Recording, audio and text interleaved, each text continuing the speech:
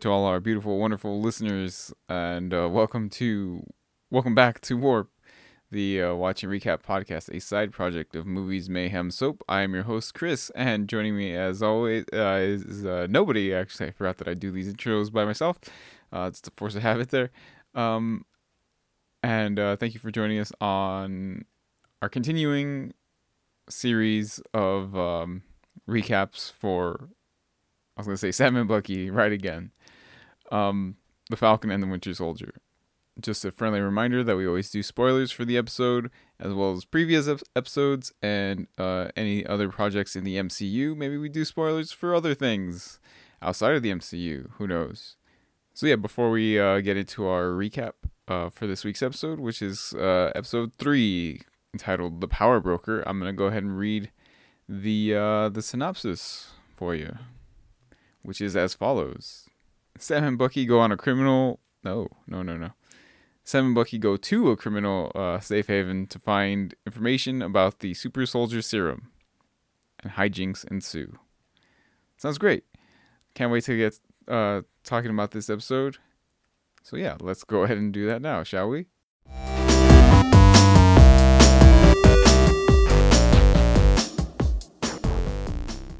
So, welcome back, everybody. We're doing our recap of episode 3, and I am joined, as usual, by Selena. How's it going?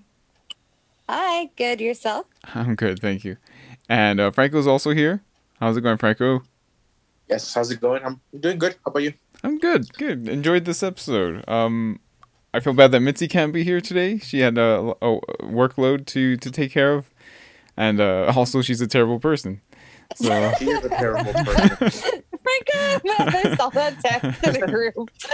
I was like, don't lie. Don't lie to her. yeah, don't sugarcoat it. She's awful. Yeah, don't sugarcoat it. Let her know that she's a terrible person. Had plenty of time to watch the episode all weekend. She is not, and there's always next week. Yeah, that's true. Well, we'll see next week. Oh, she was here last week, so maybe she'll do next week. I don't know. Mm-hmm. But Yeah. So the intro to this episode starts with an ad for the GRC, which we learned from the last episode is the Global Repatriation Council, which is working to restore civilization, I guess, after the blip. You know, just trying to get everyone settled, situated.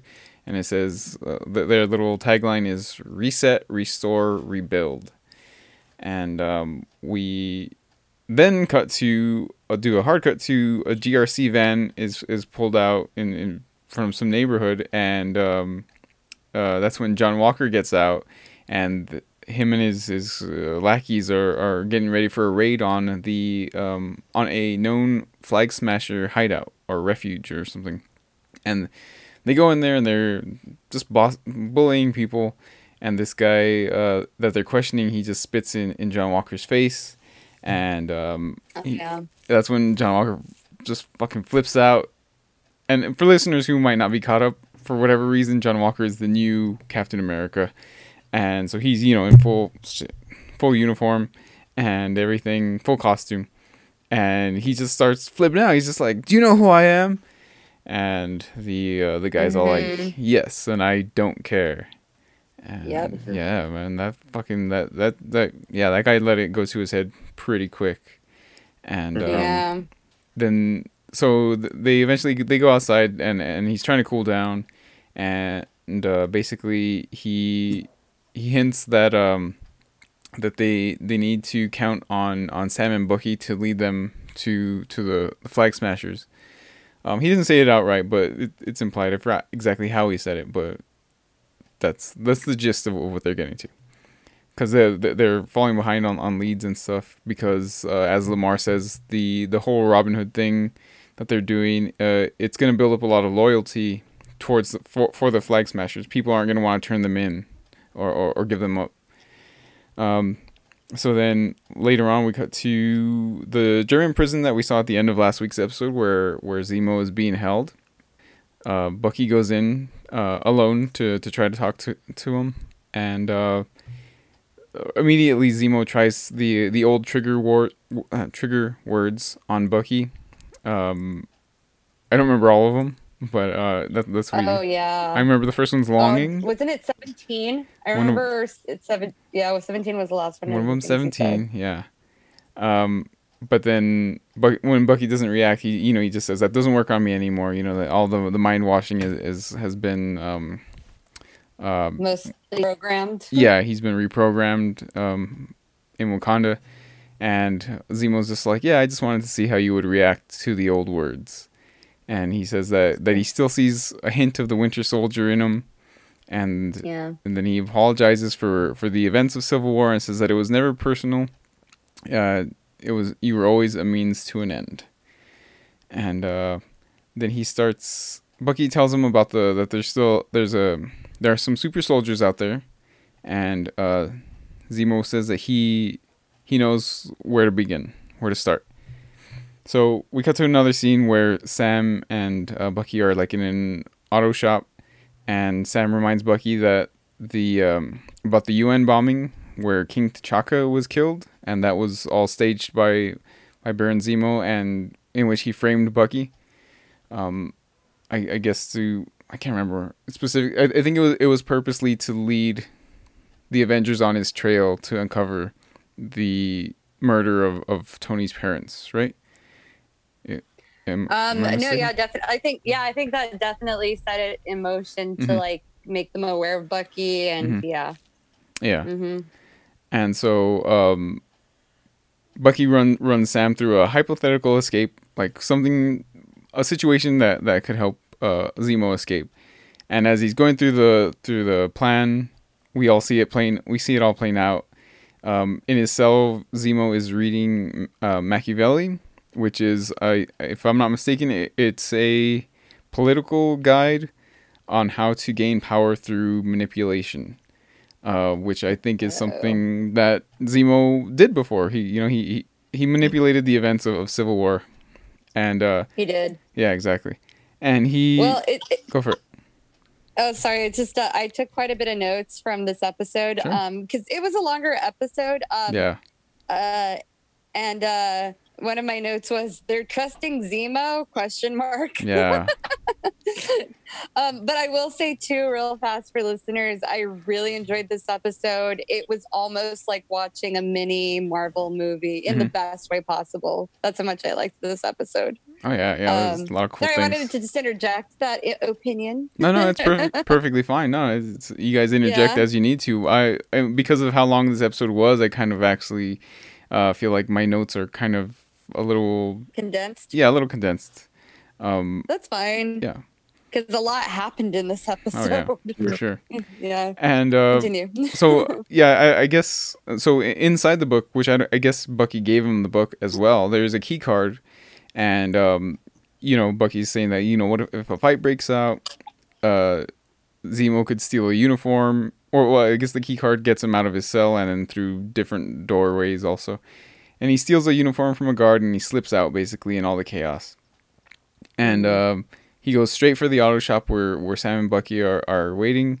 And I thought it was pretty funny because they're bickering amongst themselves, and Zemo keeps trying to like interject, and they keep telling him to shut up. And he Yeah. keeps looking like okay, like he obviously wasn't expecting them to put him in his place so quickly.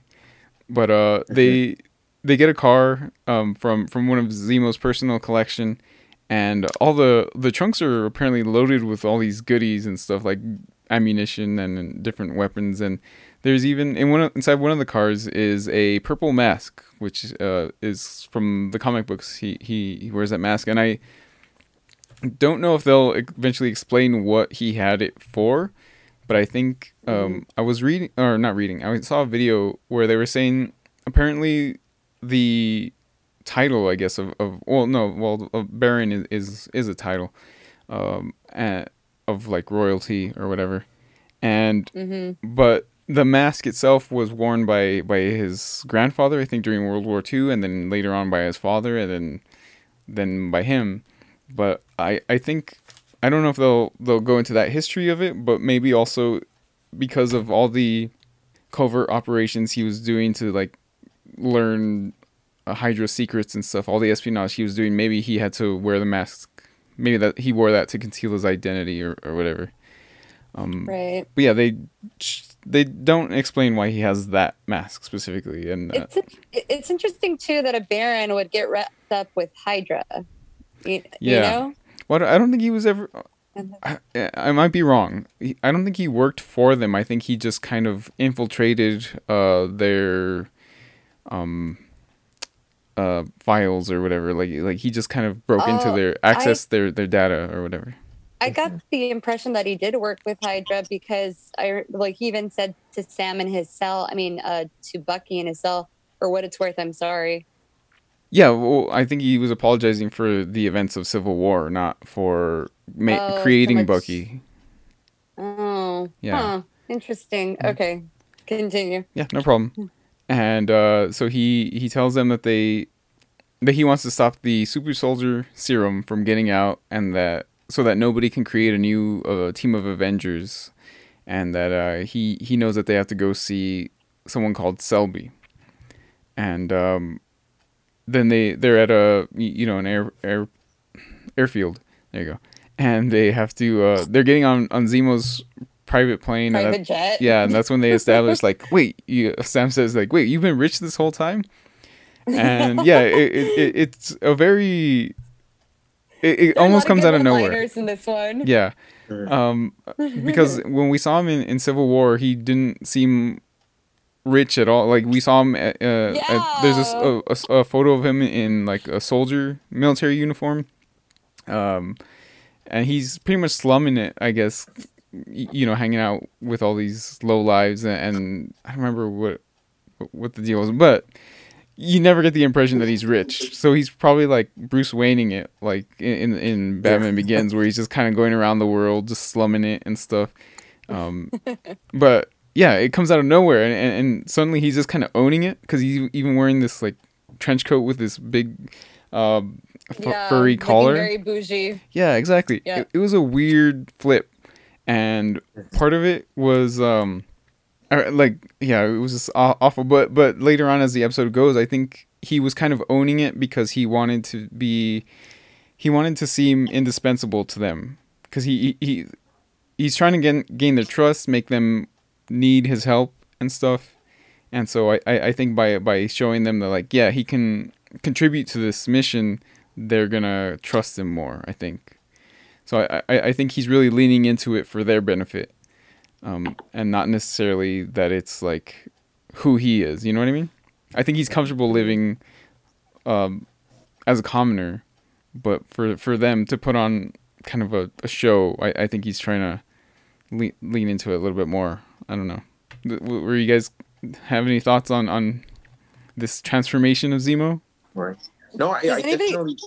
Go ahead, Franco. No, that I was gonna say. I think I definitely kind of do agree with the last part you said, that he does kind of seem to, because he kind of like you were saying is like, kind of going back a little bit when they're kind of arguing, when they're having that little bickering scene, and they kind of tell him to just kind of like shut up or whatever, and he's kind of like okay whatever. Like he seems very docile in a sense. Mm-hmm. So kind of like I definitely buy that into like, okay, I got to know my role, so I'm kind of fitting in with them. So I could see it. I could see how, like, what you mean. So that he's just trying to fit in, trying to kind of be into the group. And I was wondering about that too. Like if him being kind of, you said, docile and very compliant with them, if that's performative, or if that's genuine. And like, to me, like, I hate to say it, because maybe I'd have to go back and watch Civil War, but I'm like, did the writers just conveniently write this in? Like, you know what? Zemo's got to have some money. This dude, you know what I mean? Like, this dude's got a private jet and all this stuff. Well, no, in the comics, his official title is Baron Zemo. Yeah, like he's always. Oh, okay. Yeah. So I maybe just in Civil War, maybe they were just kind of like, well, let's not go too much into that, and maybe with this they were kind of like, well, we kind of have to. Oh, yeah, kind of. Well, you know what the thing too is, like you know how I told you, I feel like they kind of made him a sympathetic villain. Yeah. How sympathetic are you going to be to the guy who has a private jet? Yeah, exactly. So maybe it is good that they did keep those details out in Civil War. Yeah. Yeah. True. Yeah, that. but do you guys think it's performative, or it is genuine that he's being kind of docile? I think it's performative. Yeah. I think he's putting on a show. He is manipulating them. Yeah. I mean, there was definitely like little hints, I guess, throughout the episode where I was just kind of like, okay, he's doing something. So I was doubting him the whole way. Mm-hmm. So yeah, but then he came back. Oh, sorry, this is the hard part about not like, right? not spoiling the recap. But it was just like, but like, okay, listeners, I'm assuming you've listened to the episode if you're listening to this, but the way he came back, I was in the car for them and everything. I'm like, oh yeah, I guess he's playing the long game. Who knows? Yeah, I think so. Which also I'm not super familiar with the comics, but I do know that in the comics, for whatever reason, there's some event that transports the Avengers to some other realm or some other dimension. They're pretty much gone. So Baron Zemo, he assembles a team called the Thunderbolts, and they are actually villains, but they pose as heroes in order to gain the public trust. And then I don't know how they end up going back to being villains, or if they actually start to be real heroes. I don't. It seems like a confusing thing, but the point is that they're posing as heroes when they're actually villains. So this might be referring to that. Wow. Yeah. Oh, okay, you might be right. Yeah, there you go. Oh, and I think in the comics he wears a mask because his face is actually disfigured by a chemical called adhesive X, I think. So he's all like scarred and stuff. Yeah, I don't know if they'll do that in the show. Probably not. They already have him wearing the mask. Then so on the phone, what is this? No, on the plane. Sorry. Zemo is he's pretending to read from a book, but it's actually Bucky's notebook, and he says like, oh, what are these names? Or yeah, basically he asks about Mr. Nakajima, and Bucky gets upset that he's reading in the personal notes because he snuck it away from him, and he's looking through his personal shit and stuff, and Sam recognizes the notebook as Steve's. And then they start talking about Trouble Man by Marvin Gaye, which was a reference to the Winter Soldier, Captain America Part 2. And that's one of the first conversations they have is when he sees Steve has the notebook. He's all of stuff that he needs to catch up on since being frozen. He refers them to Trouble Man by Marvin Gaye. And they talk about that for a little bit. And on the subject of Steve, Zemo starts talking about how dangerous it is to idolize superhumans. And to the point where, you don't see their flaws anymore. And so he also refers to how Red Skull was also a super soldier. So he says, you don't want any of those guys running around. Which, Red Skull was also a product of... No, I think not of... go for it. It was more like what happens when you worship an icon and look what the kind of chaos the icon can do. Yeah. Mm-hmm. And he mentioned Red Skull. Yeah, exactly.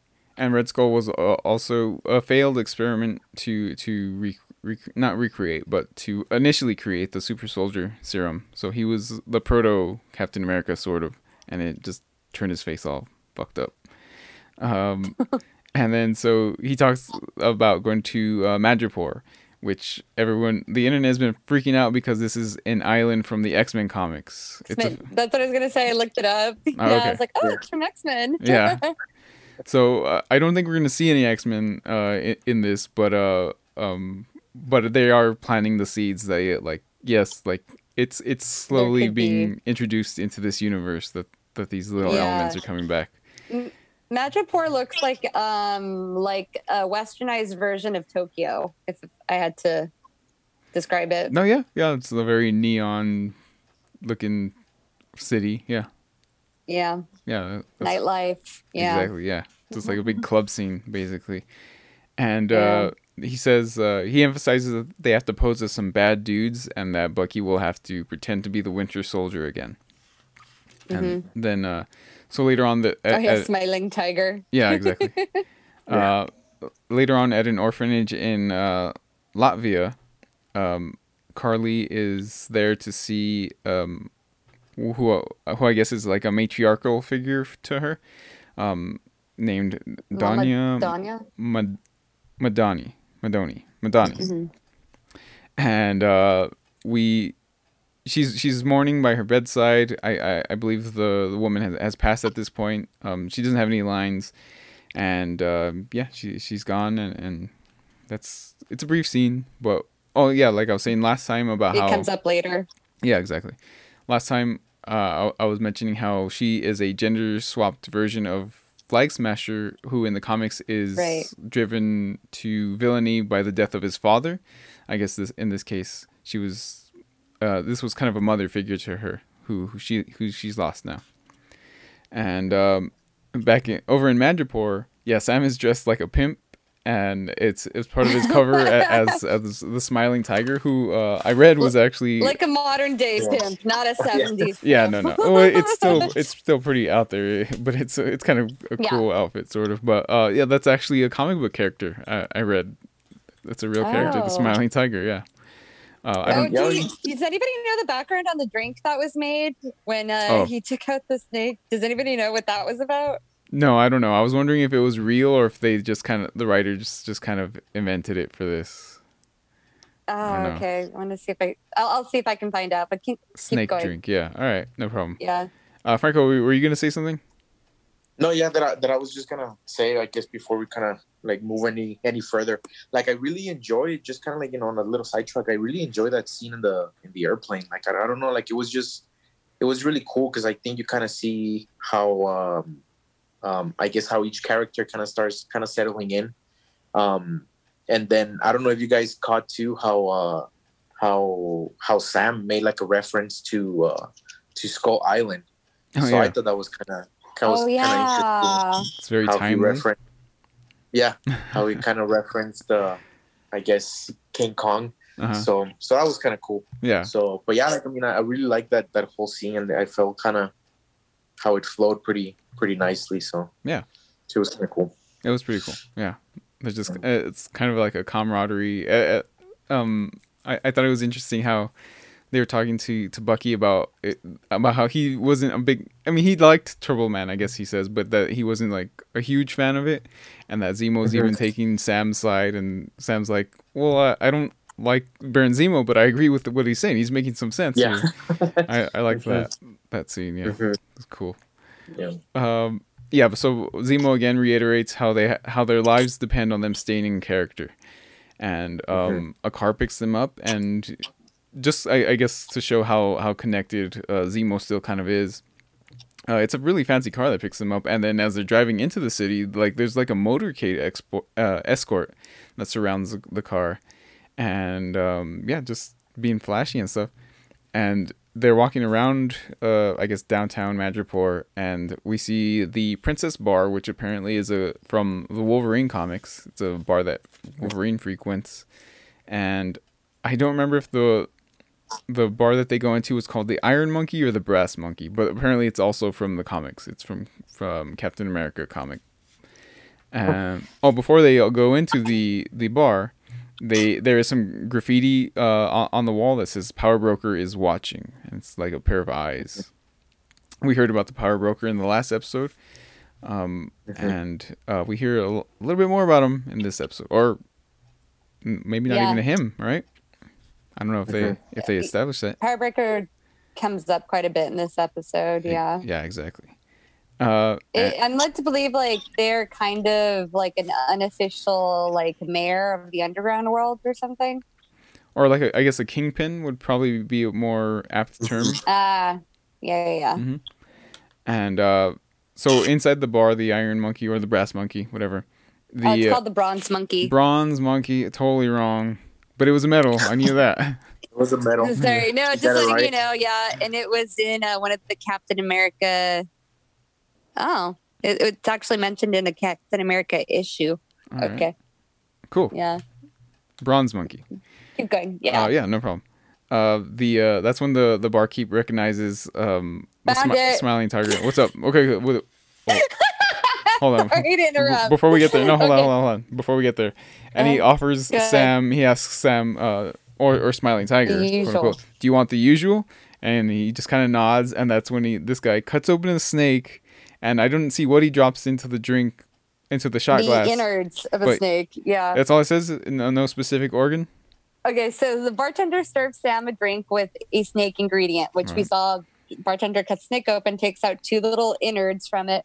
Well, the Grunwald Captain America stories in Martipur are all about Cap going to save Diamondback, a member of the Serpent Society. Okay. That might seem like a reach until you see how much snake art Martipur has. Like serpents everywhere. Keep your eyes peeled. Yeah. Oh, okay. That was it. Oh, so it doesn't establish whether or not it's a real drink. What was this? Yeah, no. The source you were reading from? No established if it's a drink or not. Oh. Sorry, that was the closest explanation to that drink I got. Oh. Okay. Well, that sucks. I know. I guess I could just Google it because this came up kind of fast. I could just Google, is this a real drink? Right. Yeah. Keep us posted on that, but let us know. Yeah, for sure. We'll get to the bottom of this, listeners.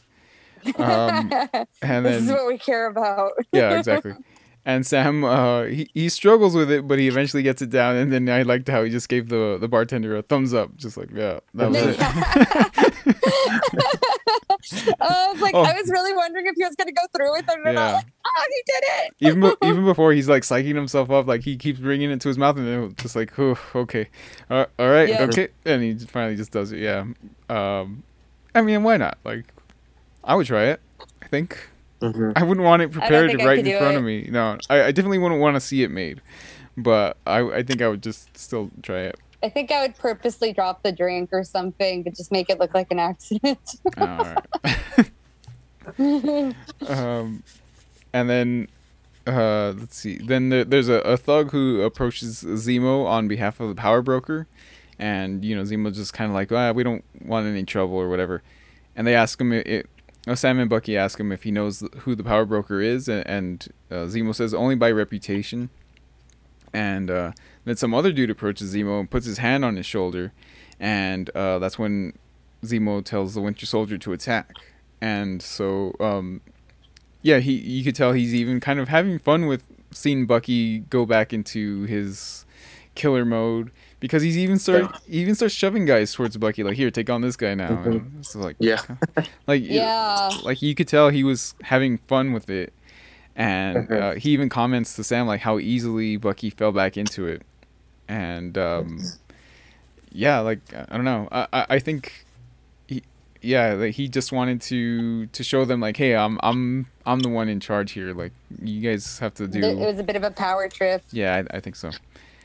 Yeah, because even kind of like kind of what we were talking about earlier, like these are kind of like the types of actions that kind of make you wonder like what his intentions are, because. Right. We kind of see that he's like, okay, he's trying to help him, but then like on this one, kind of like we were saying, is like you can kind of start thinking about it like, okay, he's trying to create some sort of like a gap in between Sam and Bucky. You know what I mean? Like he's trying to create like a wedge, kind of tell him so like, hey, look, like maybe Bucky's not such a good guy as you think he is.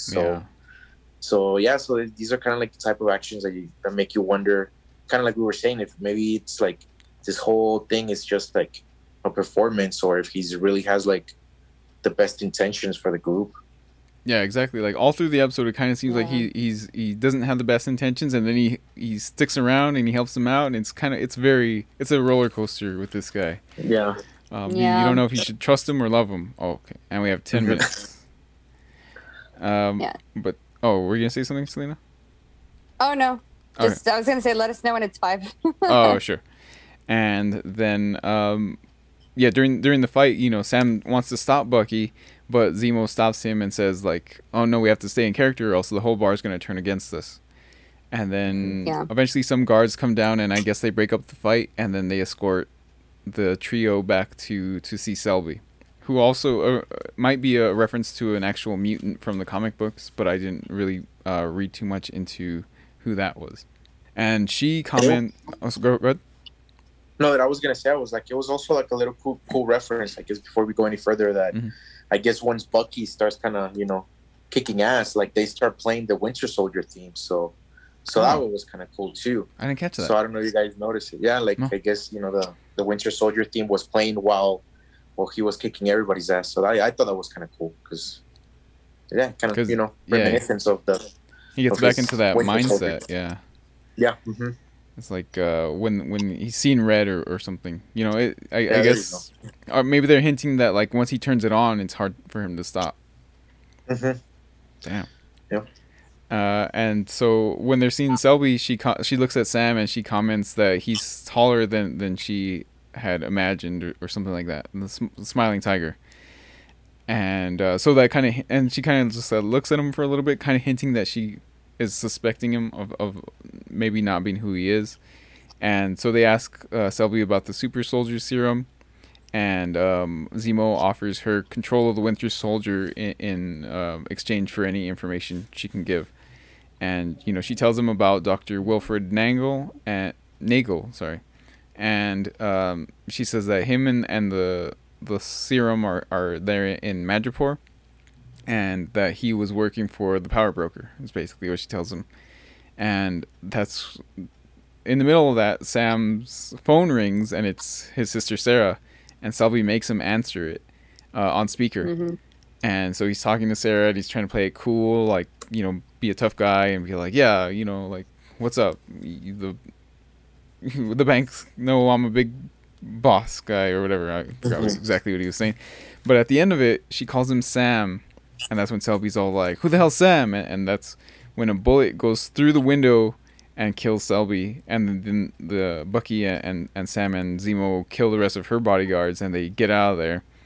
And then you start seeing like on everyone's phones that there's like a huge bounty going out for their heads, and it's most likely from the power broker, I think. And so yeah, everyone starts like running after them, and as Sam is running, he says, I can't run in these heels, because he's wearing those pimp shoes, I guess. Oh yeah, I love that part.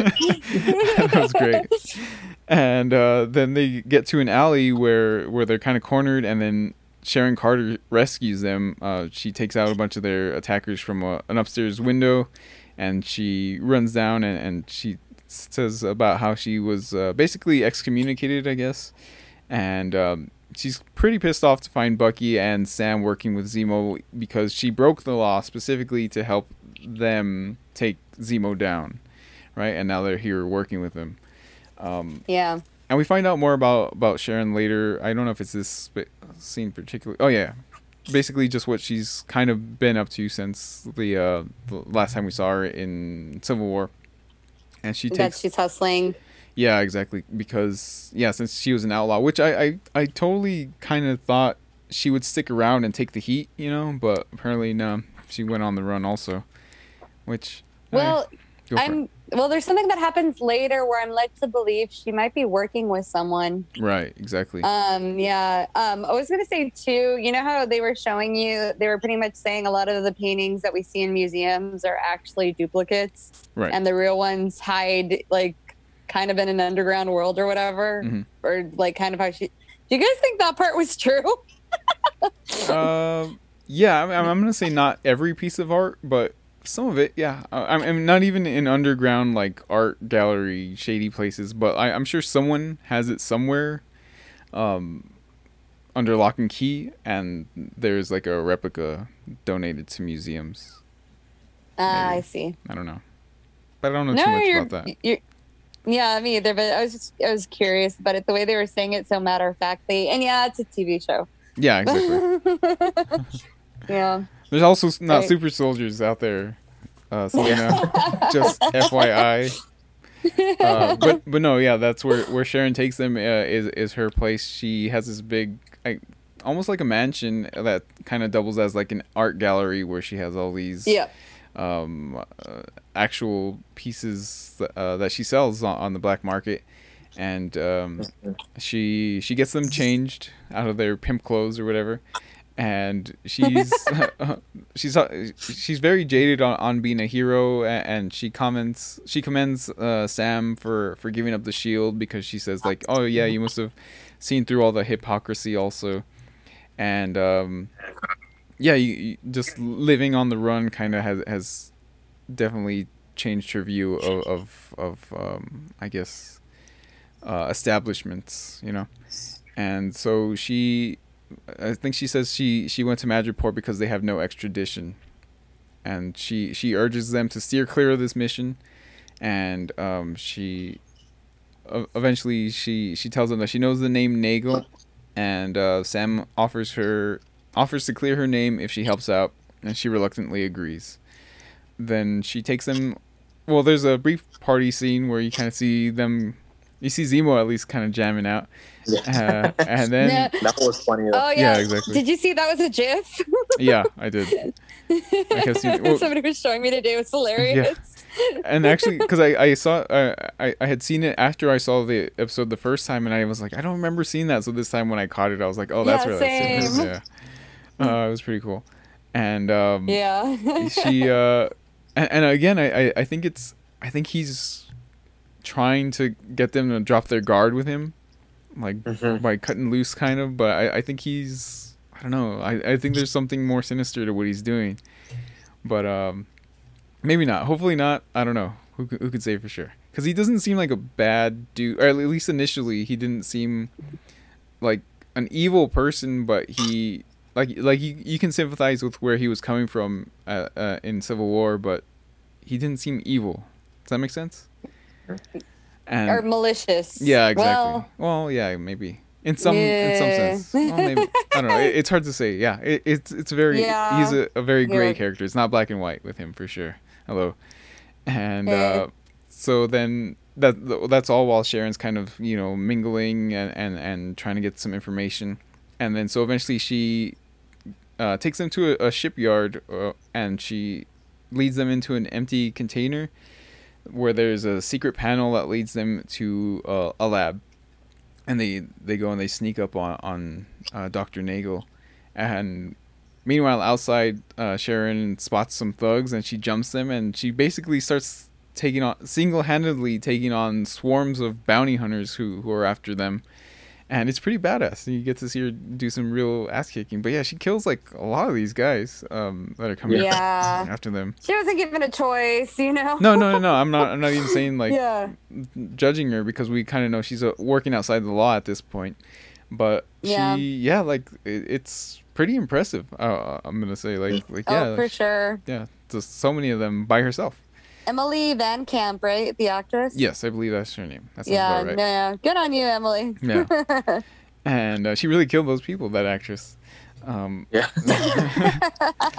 Then I want to say, go for it. I want to say real fast too. So when we go back to Dr. Nagel's laboratory, what I was noticing, having worked in labs for quite a few years, I was like, they always do it where there's green and blue liquids in beakers, and I'm just like, this isn't what a real lab looks like.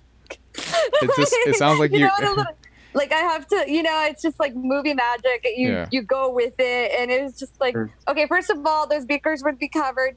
Second, they should have labels on them saying what they are, and the little diamond, hazard diamond saying, how acidic and all these other things. I'm like, Hollywood, these little details. It sounds like you're working in the wrong kind of labs, Selena. Yeah. Also, I should work in a lab with what is it? Super soldier serum? Yeah, exactly. No, but how many of these labs are unsanctioned in like shipping yards and stuff? I think for him to have his PhD, he would know how you want to keep your reagents and stuff. Have you ever had to go through a secret trap door to get to one of your labs? So much for that 5-minute warning. I forgot. It's okay. I completely lost track of time. Yeah, so listeners, no secret passageway to labs. Moving on. Right, exactly. At least none that you've worked in. I'm sure they're out there. Yeah, none that I've worked in. Exactly. And so so Nagel's saying that after the Hydra experiments failed, he was enlisted by the CIA to develop a new serum using the blood samples from a previous not guinea pig, American who it's not said explicitly, at least at this point, but it's Isaiah Bradley whose blood they have, who we met in the last episode, who is a black test subject for trying to recreate the super soldier serum. He was probably tested on against his will. Poor thing was imprisoned for 30 years. Yeah, exactly. And so he, Really sad. Dr. Nagel is, he's boasting his accomplishment because he was able to develop the serum from that blood sample, and he says that his serum was subtle, that there were no machines, no jacked up bodies and stuff, which I think is a reference to the first Avengers. Sorry, not Captain America, the first Avenger, the first Captain America movie. Where the procedure where they transform Steve, they put him in this big chamber and he walks out with a big jacked up body. Yep. Yeah, exactly. And so no, he says it's more subtle, which I think means that you can keep your regular form and you won't like Carly. Yeah, exactly, like Carly and all the other flag smashers, and that way it's not as recognizable. Then he says that after the blip, the project with the CIA was abandoned, but that the power broker stepped up to fund his work. And that's when Carly, I forgot her name, Montague? Not Montague. Morgenthau? Morgenthau. Is that right? Does anyone remember?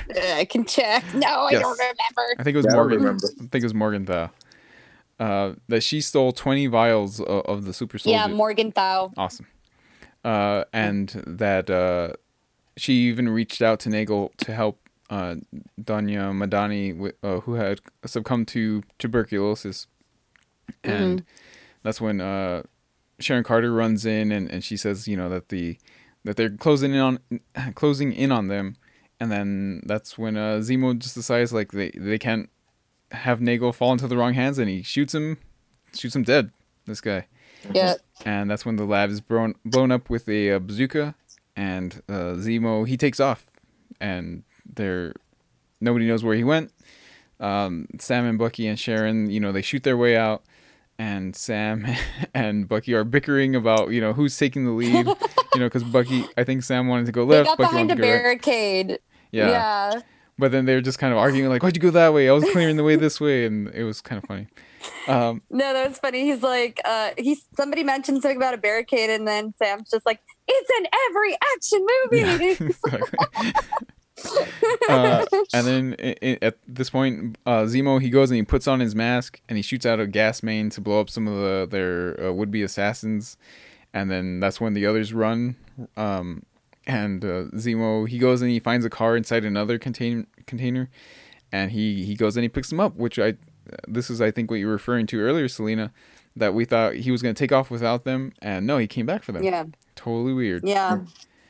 But I think he knows. Well, and then Falcon even said, Sam even said like, "Don't you ever do that again," or something to that effect, and his Zemo's response was, "Wouldn't dream of it," or like, it's very compliant. Yeah, exactly. Which is a little jarring, but if it's performative, it makes sense. Yeah, exactly. Because I think he does kind of realize that going up against some like I think at least 8 established super soldiers, he knows he can't do it by himself, so he's at least gonna want them to help him.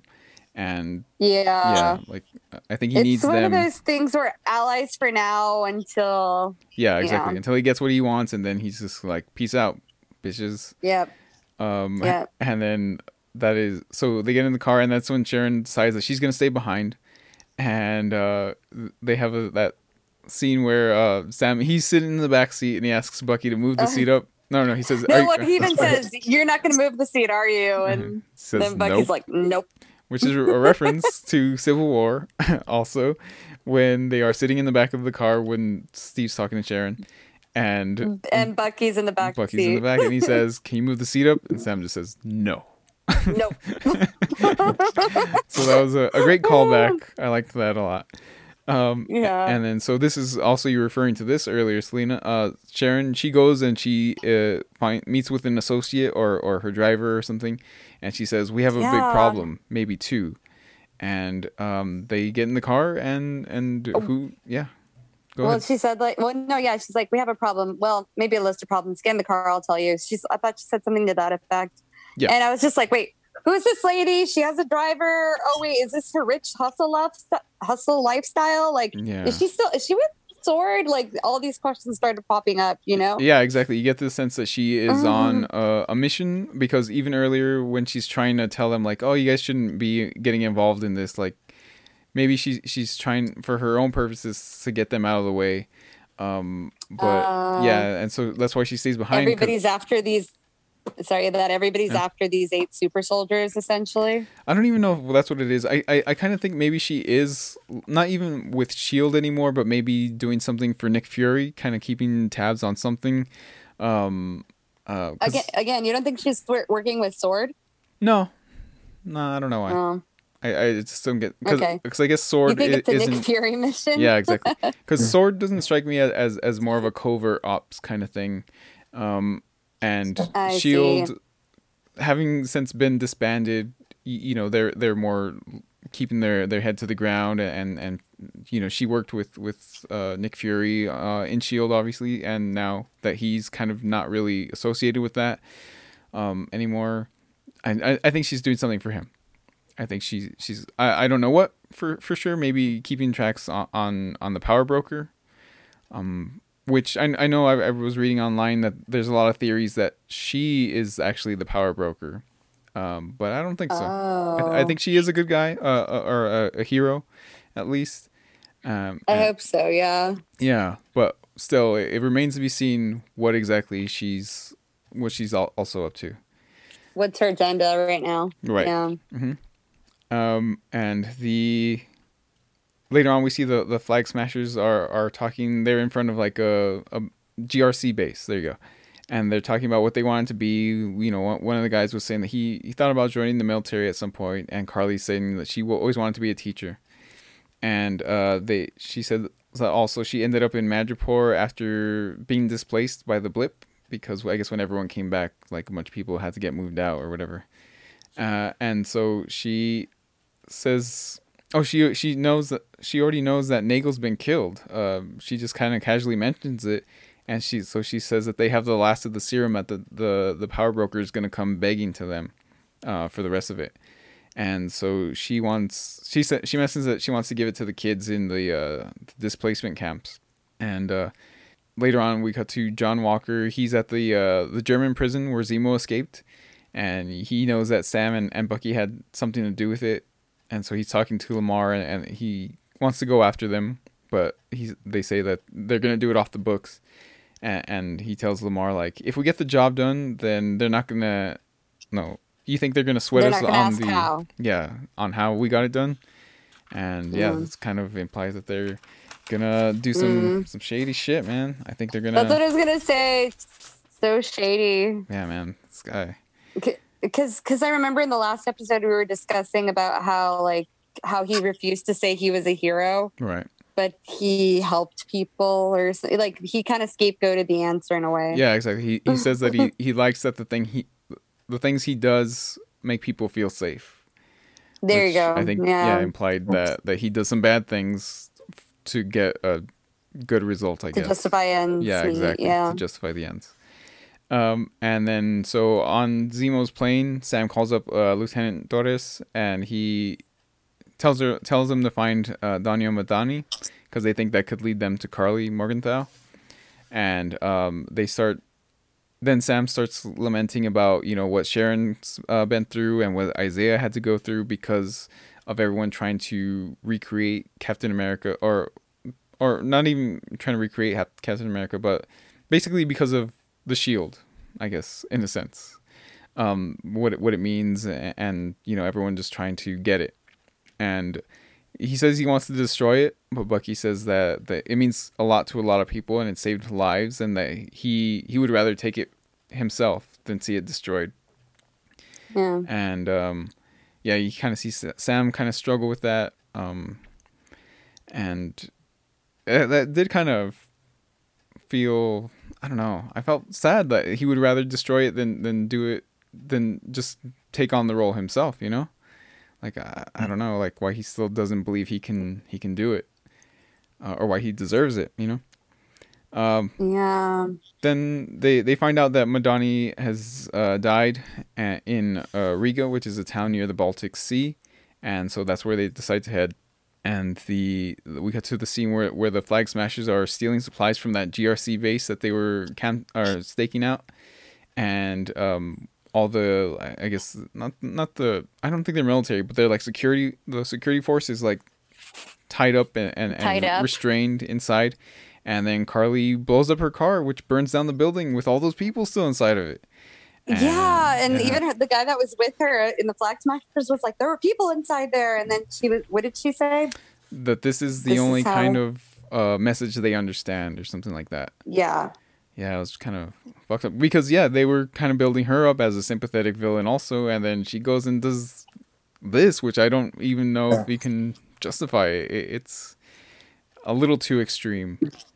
But, yeah, no, definitely. Because what we saw in one of the first episodes with the Flag Smashers when he was like beating up Torres, he stopped. He didn't kill the dude. Exactly. But I actually just thought of this. Like, do you think maybe just because she was in mourning, she felt like she had to do something more extreme? If her mother figure hadn't died, do you think she would have killed these people? Oh, that's a good point. I didn't think about that. Because, yeah, that just felt like very... like it was such a terrorist thing to do. I'm sorry, I don't know if there was a better word for that. It's extreme. But yeah, who knows? Yeah, it's very extreme. Like, so I don't know. Maybe that the death of Mama Danya, I think that did set her off. Yeah, because I think even the scene before where they're talking about how she wanted to be a teacher, the other Flag Smasher, he tells her like, you know, you can take some time to mourn, like, and she's all like, no, it's fine. We need to do this. So I think it was just a reaction. I don't think she'll always do stuff like this, but it was still kind of a fucked up thing that she did. I know. It's just kind of like, if she's gonna do this, what else is she gonna do? Yeah. So it sucks. But I mean, arguably the GRC aren't really even good people. We've kind of I know I hinted that, or not hinted, but I theorized last time that they're kind of gonna be like a bad group. So maybe in the end we'll just be like, oh, she didn't kill innocent people. It's fine. I mean, she left them defenseless, but you know, whatever. Wow. But they were bad dudes. She killed bad dudes. It's all good. Yeah, exactly. Yeah. I mean, if they're bad, that's fine then, I guess. But you know what though, we might not. You know what's interesting? I feel like that little move, we might not be rooting for Carly. You know what I mean? Like how? We'll see. I think strangely enough, I mean, I think they had to kind of make a move to start. Because, I mean, you know, if we think about it, it's already kind of like midway through the season. So they had to kind of start settling in I guess, a villain. Mm-hmm. So they had to start, you know, putting like a phase into somebody. So it was an extremist move for her to just, you know, blow up people. But I think it was kind of like the right move for them. Because especially since we have like, you know, Zemo just kind of like flip-flopping in a sense. Mm-hmm. We kind of needed somebody to kind of hate. Right. So I think it was in terms of the show, I guess, you know, it was a good move. Well, I think I'm under the impression that the Power Broker is actually going to be the big villain of the series. Yeah, absolutely. But I mean, you know, until we find out who the Power Broker is, I think we just needed to kind of establish somebody to just kind of be maybe like the right hand, right? You know, of the Power Broker or somebody, like, you know. Yeah, I guess just to kind of remind you that they are a dangerous force, I guess. Yeah. Yeah. I guess we'll see. Maybe she can be redeemed, maybe not. But yeah, that was a pretty extreme move. So then we got to the streets of Riga, where Zemo was talking about how Sokovia was basically erased from the map and that it was cannibalized by its neighbors. And I kept seeing, internet posts or Instagram posts where they were saying that he might be referring to Latveria. Hold on, what's Selena? Damn it, really? You heard all that? Yes, I can hear all of this. I'm sorry, listeners. Let me sorry. Keep going. I can cut some of that out, but I'll just leave it. Good. Sorry about that. I'll leave it so your friends know what's up. So that this is what we get for not all being in the same room. But anyway, so that Ricky and Corey will know. I'm sure they know what's up. That it might be referring to Latveria, which is Doctor Doom's country. No. in the Fantastic Four. I don't know. Oh. I don't know if it's ever been established that they are neighboring countries, but there's been a lot of gossip on the internet that that's what they're referring to. I don't know. Just a fun little thing I thought I'd throw out there. And then so when they get to wherever they're going, Bucky separates from them and he says he's gonna go on a walk, and he starts looking around and he sees these little beads. I mean, you get the impression he had already seen them before, and that's why he wanted to separate. These little metallic beads with like little symbols carved on them, and it leads into an alley where he's all like, what are you doing here or whatever, and he's asking no one essentially, and he's looking around, and eventually that's when Io appears, or Io I think Ao appears, and she is a member of the Dora Milaje, who we specifically saw in Civil War, and she's second in command to protect T'Challa. Yeah, exactly. And she had a little bit more of a prominent role in Black Panther, but I don't think she's ever really had lines aside from that one time she threatens Black Widow in Civil War. But she is still. I don't even remember that, but okay. She tells her, "Move or you will be moved," and that's when T'Challa is all like, "As much as I would love to see that, it won't be necessary." And so she's obviously there on behalf of Wakanda, and she says, "I'm here for Zemo," because as we know, as we were reminded, he is responsible for the death of T'Chaka, the original or the previous king of Wakanda. Yep. And so and obviously they would not. And it ends there. It ends there. Obviously they're not cool with with that guy just running around free. So yep. So we'll see. Nobody is apparently. Nobody is, because he's a bad dude. Yeah. But yeah, that was it. That was the episode. Yeah, cuts to credits, and fun times. I like this episode a lot. Yeah. Yeah. So did I, obviously. Yeah. I know last time before you were saying, Selena, that you're hoping that they would get to go back to Wakanda. Do you think they will end up there, or do you think? Okay. I think I'll be a little disappointed if they don't. It's not a big deal if they don't, but I think there is, especially saying Ao, if I'm saying her name right, I think there is a good chance they could go to Wakanda. Io. Mm-hmm. I think there is a good chance they could go to Wakanda. Maybe not like for several episodes, but maybe for one. Mm-hmm. You never know when they might need to outsource their help, because Wakanda, vibranium came from there. Mm-hmm. So whatever, and his sister was like that uber smart engineer. So you never know what resources they might need from them. True. It would be really cool to see some familiar characters. I don't know if they necessarily have to go back to Wakanda. It would be cool either way. I'm game for whatever happens. It's just kind of exciting to think of the possibilities. Yeah. Well, I guess I'm enthused or encouraged. Yeah, sorry, Franco. I think I'm enthused or encouraged because of how well they did this episode, and just it just felt very, it was just so well done, and like how I said earlier, it just felt like I was watching a mini Marvel movie, and I mean that in the best way possible. Right. So I'm encouraged. I'm enthused. Awesome. Franco, what were you? All right, sorry, go for it, Franco. Yeah, no, that's fine. No, I was just gonna say kind of like a little bit along the same lines. It was a good episode. I guess in terms of Wakanda, I don't know if they'll go there, just because we still don't know who's gonna take over the whole Black Panther. Yeah. Why can't you just go with this, Franco? No, realistically, do you think they're gonna reveal it in a TV show?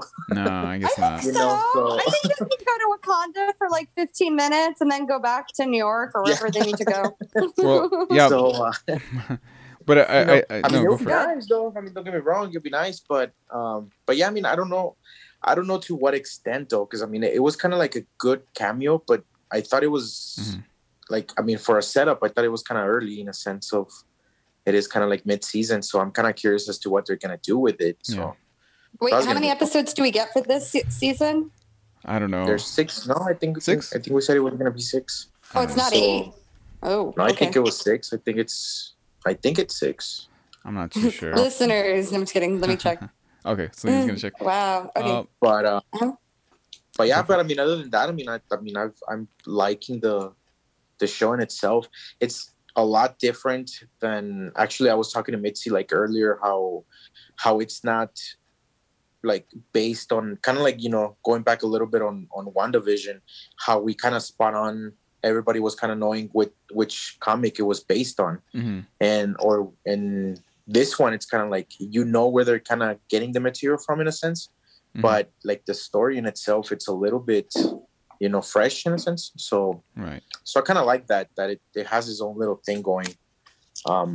So I like it, you know, I'm enjoying it so far. So yeah, it's definitely like a different tone than WandaVision, you know, different part of the MCU for sure. Yeah.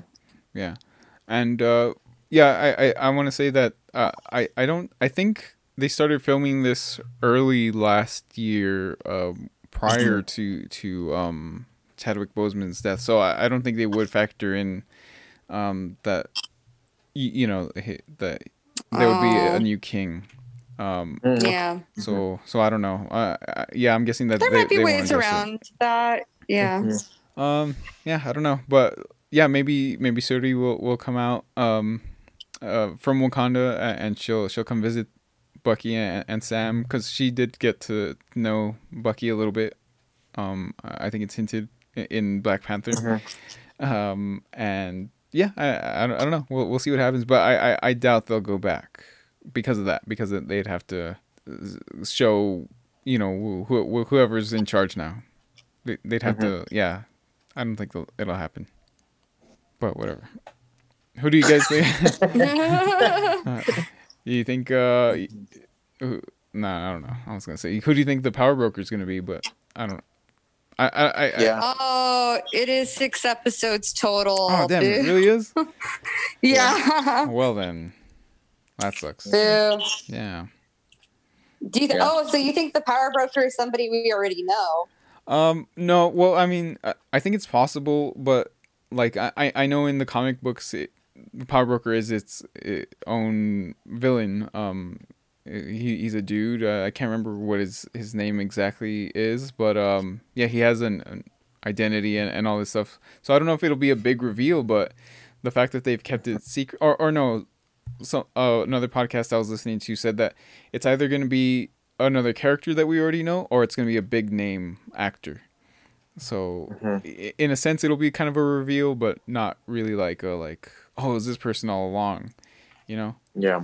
Oh, okay. So I don't know. Well, I'm kind of excited for what actor they pick then in that case, based on what you're saying. It's Evan Peters. Why'd you have to go there?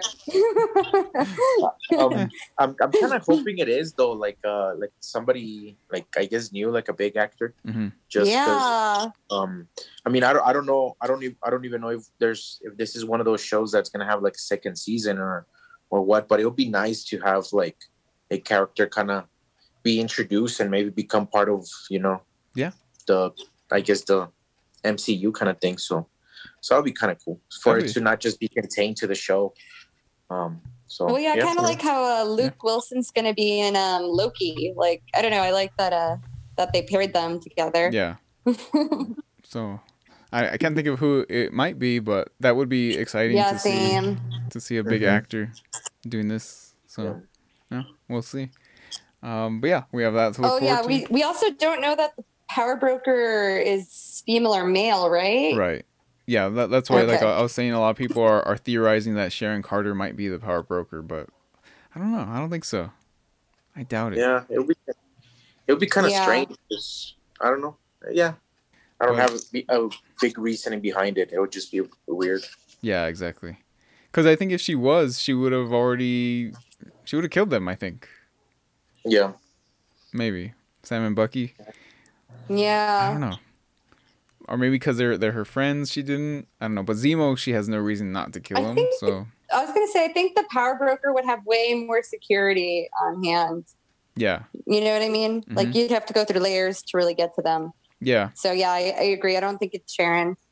Yeah, no, I don't think so either. Because even then, I'm pretty sure she's just hanging out in that bar before. Because I think she's wearing a hood or something. And she's just hanging out in that bar before, and no one really says anything about it. So, I don't know. But, yeah.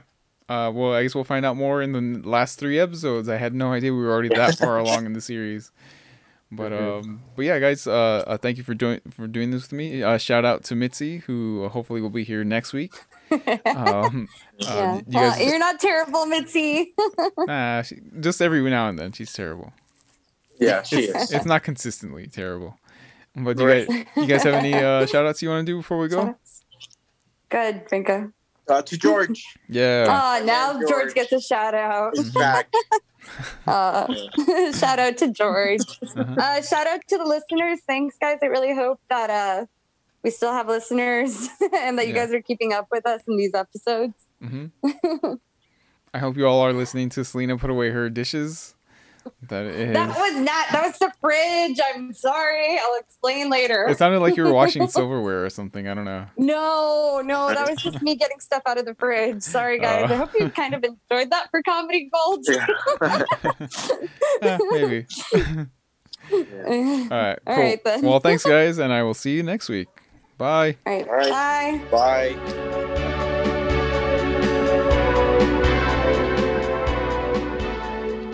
Thanks for listening.